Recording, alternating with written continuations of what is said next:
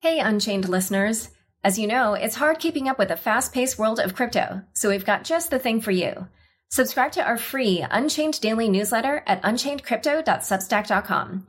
You'll get the latest crypto news and original articles from our reporters, as well as summaries of other happenings and bullet points, plus our meme of the day, all curated and written by our amazing team.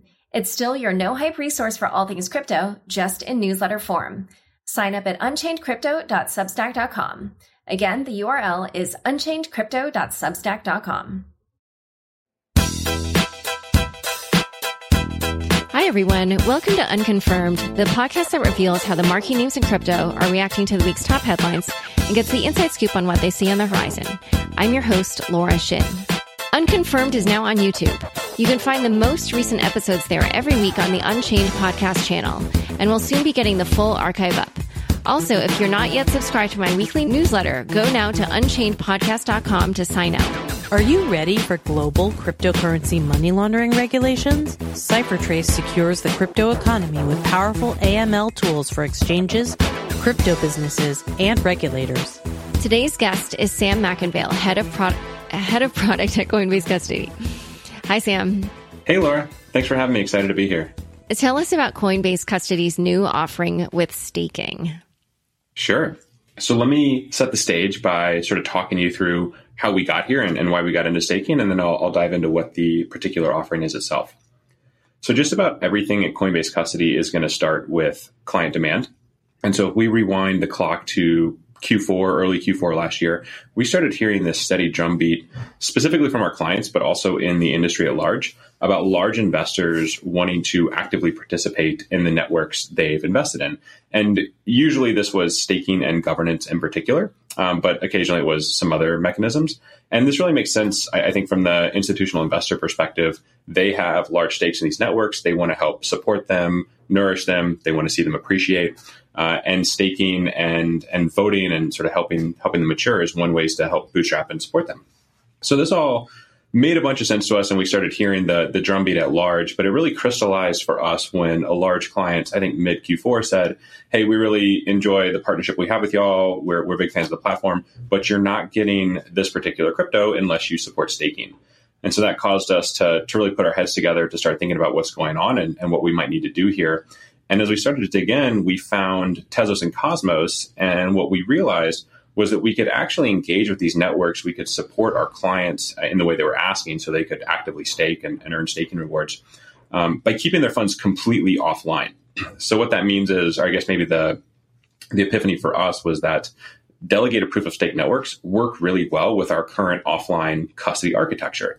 And that, I think, was the key. That was when the light bulb really went off, if you will, in that we sort of knew there was a lot of client demand, and we knew that we could actually engage in these networks in a way that we were very comfortable with. And that's when we sort of realized we had to start building. And so how does it work exactly? Because if you were saying that it works well with your cold storage solution, which essentially keeps these assets offline, and yet staking is actively participating in these networks, then how do you do that? Yep, that's a great question. We try to make this as simple as we can for our clients. So from their perspective, engaging in a proof of stake network in Coinbase Custody looks just like depositing and withdrawing any other crypto asset. So you deposit and withdraw Bitcoin into Coinbase Custody. You can now deposit and withdraw Tezos to Coinbase Custody. And as soon as you deposit your Tezos, what we're going to do is simultaneously delegate that Tezos that's deposited into a cold storage address to a baker that we're running. Now, your point about how do you actively participate? There's bonds for these networks. The way we're getting around that is Coinbase Custody is actually purchasing the bond on behalf of our clients. So we're the ones putting funds, sort of quote, at risk. We have hot funds. We have hot skin in the game. Our clients don't. So their crypto is never at any more risk. Their Tezos in particular, when they're participating in the Tezos network through delegated proof of stake, is never at any more risk than, say, their Bitcoin or Ethereum, which would be similarly held in our cold storage. And so you guys are both keeping their funds in cold storage, but then also you are actually the validator that they are delegating to. Is that correct? Yeah, that's right. So Coinbase Custody in this case is running the baker that is actually actively participating in the blockchain. So baking blocks and endorsing other blocks. And our clients' funds in cold storage are delegated to our baker. So by doing that, there's a couple things we can control. One, we can control the bond for that baker. We can also control a lot of the infrastructure around it to make sure that it's highly secure, highly available, et cetera. We can also control the payouts from it. So as we earn baking rewards or staking rewards in future chains, we can just pay those out directly to our clients on chain. But this way, we get to own all of the infrastructure and sort of control everything there. And when you were saying that you built up the infrastructure around these nodes, tell us about what it took to build these nodes to be able to participate in these networks for your clients. Yeah, happy to. There's really three things that whenever Coinbase Custody launches some new activity or some new product, there's three things that we're going to do. We obviously have engine product work, which I'll talk about right now. But we also have a lot of legal and regulatory compliance work. So we're a New York limited purpose trust company. We need to make sure we're operating within our trust charter. And finally, we have insurance work. We need to make sure that we understand if there are any insurance implications at play for whatever new activity we might be undertaking. And let's say, for example, our current insurance policy doesn't cover some new activity. What are we going to do to mitigate that? I'll talk about the engine product and sort of infrastructure stuff first, and then we can get into the legal and insurance stuff if interesting. When you run a blockchain node, you're not actually typically writing software yourself, right? So if you think about running a Bitcoin node, you're just running the Bitcoin Core software. It's the same mechanism with Tezos. So Tezos is actually producing the software that we're running. What we've done is sort of stamp the Coinbase effect on there, if you will. So Coinbase in the past 7 years has built up a pretty large business serving tens of millions of folks around the world. And in doing so, we've had to run many, many, many blockchain nodes of different kinds. We've had to have them highly available. We push hundreds of thousands of transactions through these nodes each day. And obviously highly secure as well. So we took all of that sort of learnings that we've built up over the past couple of years, and we're basically doing the exact same thing with Tezos right now. So we sort of drop a Tezos node, if you will, into our infrastructure, into the way we know how to run these nodes at scale. We also decomposed it a bit, and I can talk about that. So we actually took the private key out of it so that we could hold that elsewhere. So it's a bit more secure in terms of baking blocks and controlling our bond.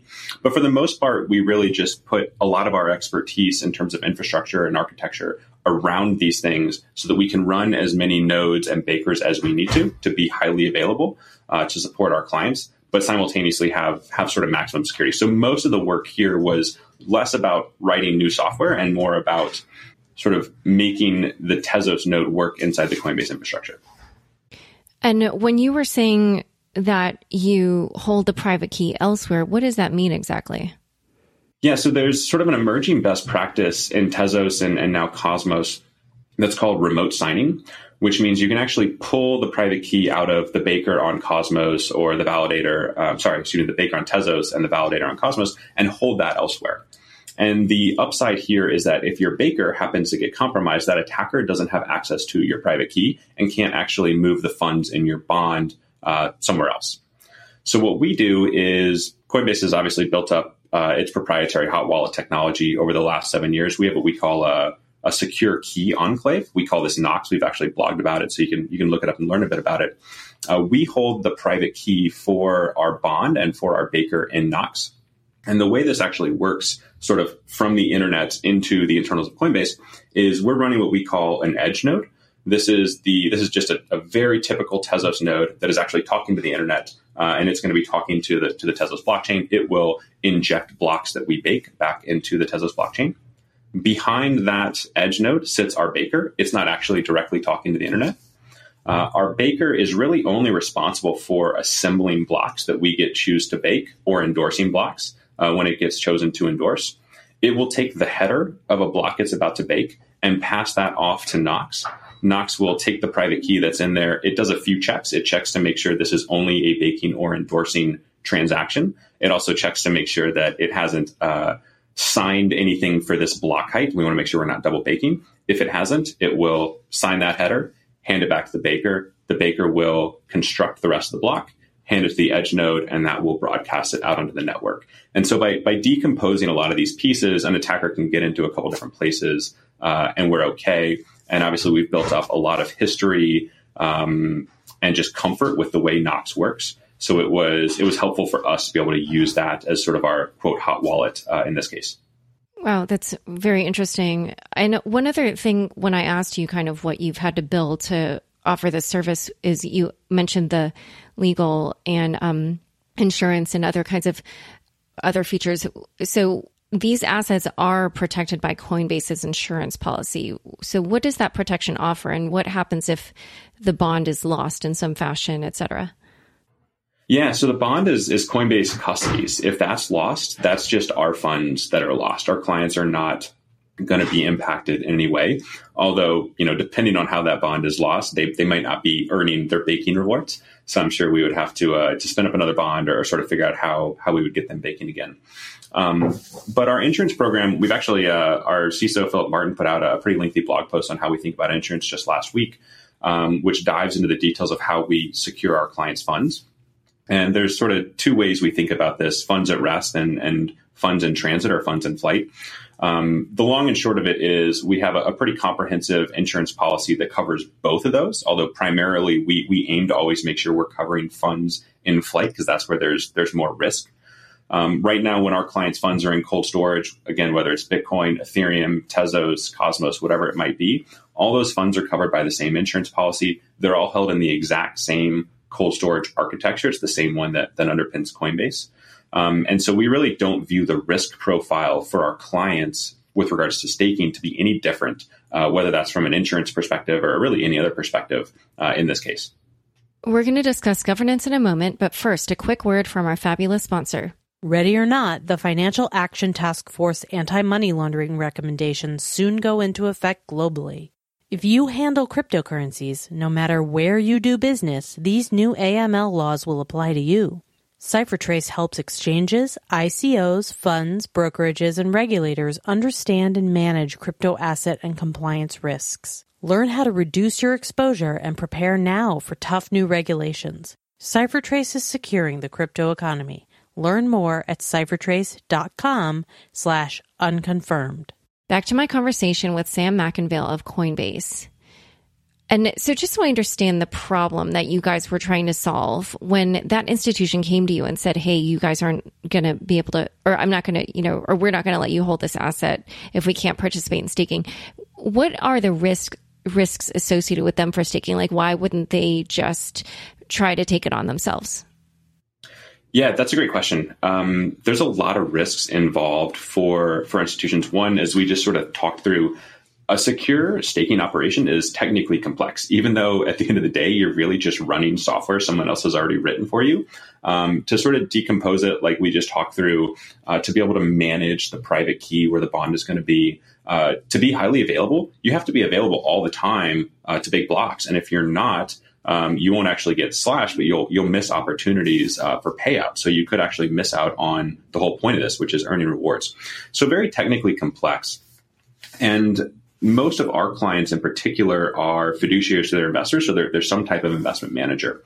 Up until now, frankly, as they've looked at the networks they could stake on, the risk and the complexity to get involved, so to sort of spin up everything we just described themselves, has dramatically outweighed the reward. So the reward being, right now Tezos is paying about 7.5%. I think Cosmos is a little north of that because they just launched, but it's sort of inflation is rapidly decreasing as more delegates come online.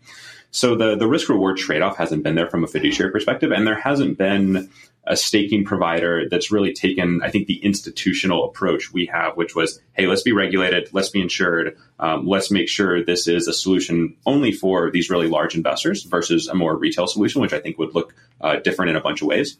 And so now we're hoping to help just change that calculus, that fiduciary calculus that our customers have been going through, so that this actually can be an opportunity for them to get engaged in these networks where they haven't been engaged previously. And what is the minimum amount necessary to participate? Well, the minimum amount for Tezos is just one roll is 10,000 Tezos, which at today's prices is roughly $10,000. We don't have minimums per se in Coinbase custody, but we tend to not see clients moving in denominations less than $500,000. And what will Coinbase's fee be? So we're going to take somewhere around 20% of the of the staking rewards. So if, just to use round numbers, if staking rewards were exactly 10%, we would be taking 2% and our clients would be earning 8%.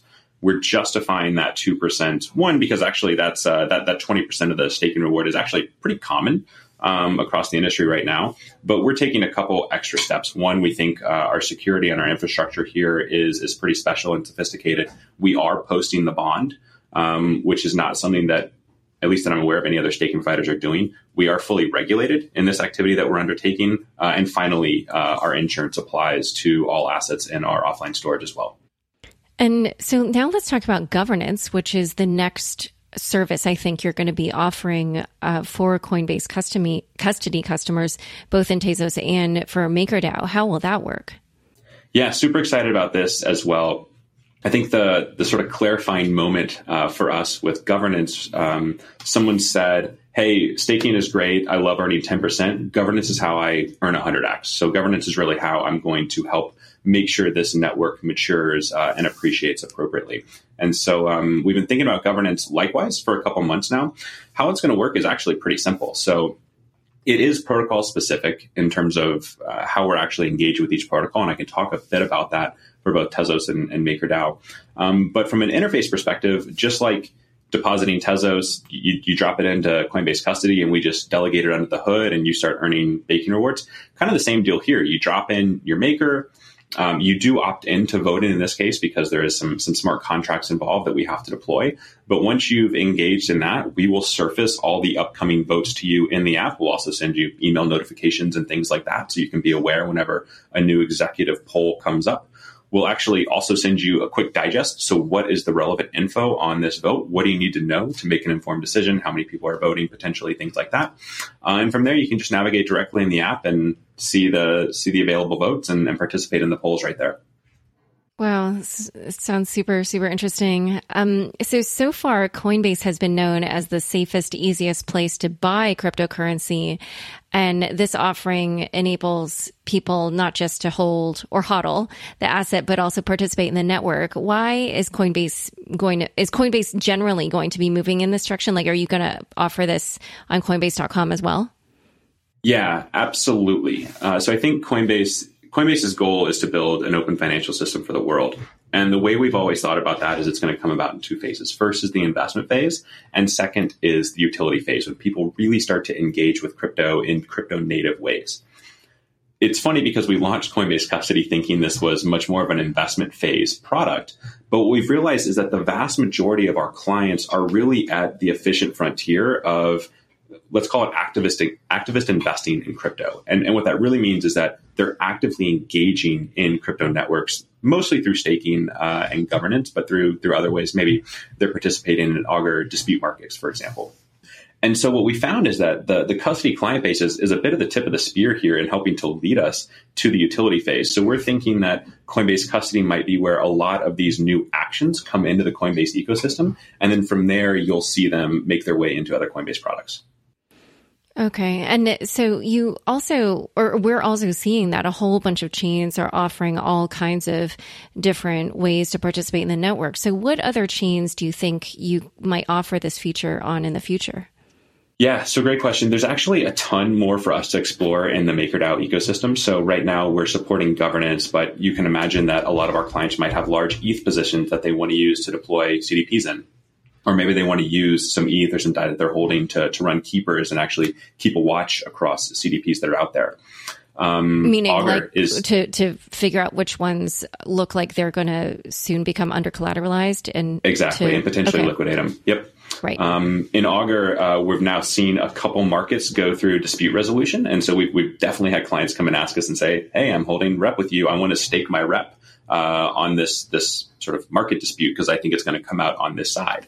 So that's another action that we want to enable. But thinking about blockchains more generally, it seems like the trend with regards to most newer blockchains is delegated proof of stake. So we expect, or we see that most of the big name ones coming out later this year will support delegated proof of stake staking, and we'll be engaging similar to Tezos and Cosmos. And then they'll be supporting governance in some form or fashion. And that's still evolving, which is really fun. But it looks like there'll be just a lot of opportunity for us to engage across all of those chains. And actually, just what you've described, so it only works with delegated proof of stake. And what about proof of stake? Well, it's interesting. So Ethereum is maybe the one chain that's still considering a sort of a non-delegated proof of stake model, although that model is not something I'm fully up to date on. And I know that the architecture that Ethereum itself is considering is changing pretty rapidly. So if we get to a world where it's, funds need to be hot to be staked, we'll sort of cross that bridge when we get there. Luckily, like I said, we've built up a lot of expertise with technologies such as Nox that we manage in-house. So we'll be able to bridge that gap when we need to. And you talked about how this all started because you had demand from institutional customers at Coinbase Custody. Do you have demand from retail customers on Coinbase.com to offer these types of services? I'm not the best to comment on that. My hunch is not yet, but I suspect as we see, specifically with the success of Tezos recently with its first on-chain amendment with Cosmos launching, I suspect this is where we're going to trend. And the opportunity to earn rewards to sort of engage with your crypto, I think is just a trend that has started and it's going to pick up steam throughout 2019. Yeah, well, we will see. Maybe I'll have somebody from Coinbase.com on in the future if you guys go in that direction. I can think of a few folks who would love to be on board. All right, great. Well, I guess I'll have my people talk to your people. All right, well, it's been great having you on the show. Thanks for coming on Unconfirmed. Thanks so much, Laura. Enjoyed it.